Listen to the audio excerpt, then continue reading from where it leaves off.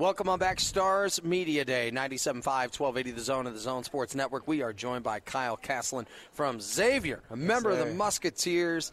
And you've been big on this whole basketball family and Xavier and all of that. I have never been to the campus. I have never been to a Xavier game. I've watched them on TV. Yes, sir. What is it that makes it so special about Xavier? Man, Xavier, the fans go crazy for basketball for sure. We don't have football at Xavier, so it's like when basketball season comes, it's the best time of the year, and they come out, sell out the arena, and they're there for every game, whether it's a non-conference game against a smaller school or it's the big game of the year against Nova or a ranked team where the people camping out.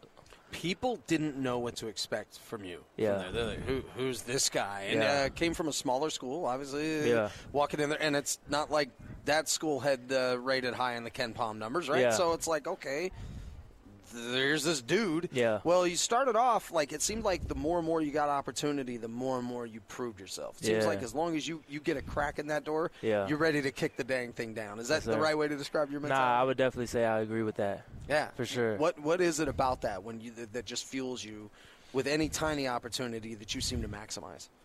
Nah, I mean, to be honest, my whole life I've kind of been an underdog. Coming out of high school, I was a guy that, I was, first team All-State with all these guys that went to high major schools, big schools. I was the only guy who didn't go to a high major because I didn't have the offers. Went to an Ivy League school, obviously. Went to the Ivy League school. I had ups and downs there as well. Did well. We got a new coach, and my role kind of changed. Stuff like that.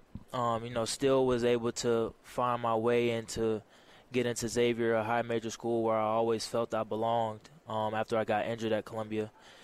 Coming in there, it was different. It's definitely a different game play, different style of play, playing against more athletic, just more talented people. And I knew I always belonged, but at the same time, it was guys that had been there before. It was guys that were going to play regardless of how well I did. And, for me, I always knew that my mindset was I'm going to come in and be a guy that gives to the team. Yeah. I was a captain at both Columbia and Xavier. And so I never was a guy that was more worried about myself than the team. And so for the fans, it's real easy to just look at my numbers and whatever. And because I'm not averaging 10 to 15, they might think whatever they think. But at the end of the day, when there was games where I had to play more because someone was hurt or someone got in foul trouble and I got the opportunity, I know what I can do when given a certain opportunity. Well, that's what I loved about you, man. If the ball was on the ground, you were going to get it. Yeah. It just there was you have this weird instinct and this knack for not just a big play, but the right play, key deflection to keep a loose ball alive. You just seem to have these little instincts for it. Is that something you study, feel? Is that something you just kind of have? How do you describe that? I think it's a little bit of both. I like to call myself a connoisseur of the game of basketball. Okay. I'm the guy I'm going to be in the gym first. I'm going to leave last. I'm definitely going to put in the work, but I'm also the guy that I go home and I just love to watch basketball. Right. And I think over time that accumulates and it gets to the point to where in games I just expect certain things because of the way other things have played out in my own experience or what I might have watched on film. And a lot of the times, I do end up making a good play just because off instinct. Yeah. And so I just kind of rely on all of those things to come together and, end in a good result. What was your first conversation like with a member of the coaching staff in this organization? So it was right after I got drafted.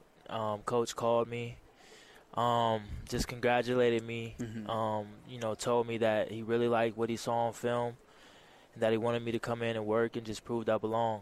And so, since I've gotten here, I've just been focused on doing that, and, I think I've been doing pretty well.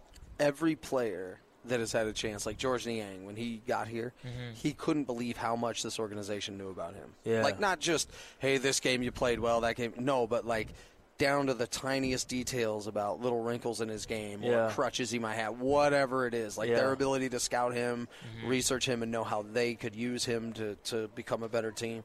Did you sense in that first conversation that what they knew about you was more than maybe what most people probably had known?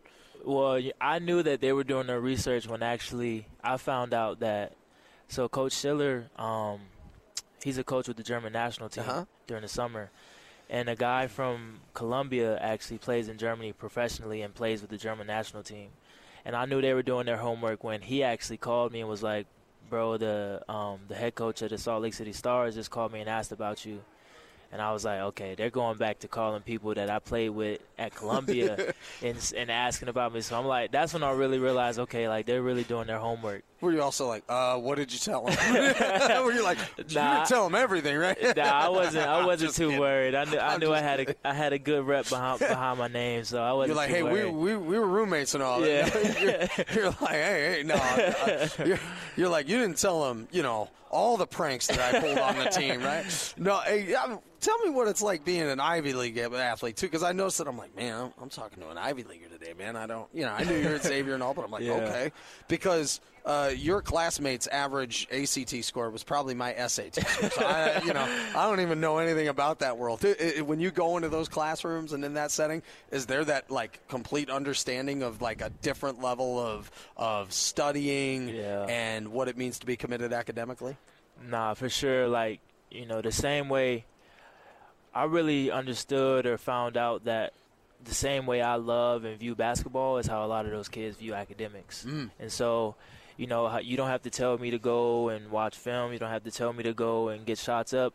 That's the same way these kids go home and do more extra work to learn about whatever topic it is. And so, once I got to Columbia, I was really – because I was always a smart kid in high school. I was always one of the smartest, but – you get to Columbia and you're like, oh, wow, like we're all like this. And there's people who are even like way even more smarter. So, yeah, it was a great experience, though, for sure. You feel like it's the same thing at the NBA level? Like, oh, everybody's a supreme athlete, right? Everybody loves this game. Yeah, you set yourself apart in little small details when you reach a certain level. What are you excited to put on the court coming up on the 15th and to show your teammates and to show these fans? Yeah, I'm just ready to show that I belong. It's not necessarily I want to score. I know what I put into the game, and I know like what I can do. So I'm just ready to show that I belong and just keep getting better, and I'm going to keep getting better. Kyle Castlin, he's with the Xavier Musketeers, now with the Salt Lake City Stars. You're going to love watching this guy. So get your tickets, slcstars.com. You're going to see a player play with as much fire and passion as anybody that we've seen in that arena. So looking forward to it, man. Yes, Thanks sir. for some Thank time. you for having me. You bet. And we'll have more Stars Media Day interviews coming up next on 97.5, 1280 The Zone.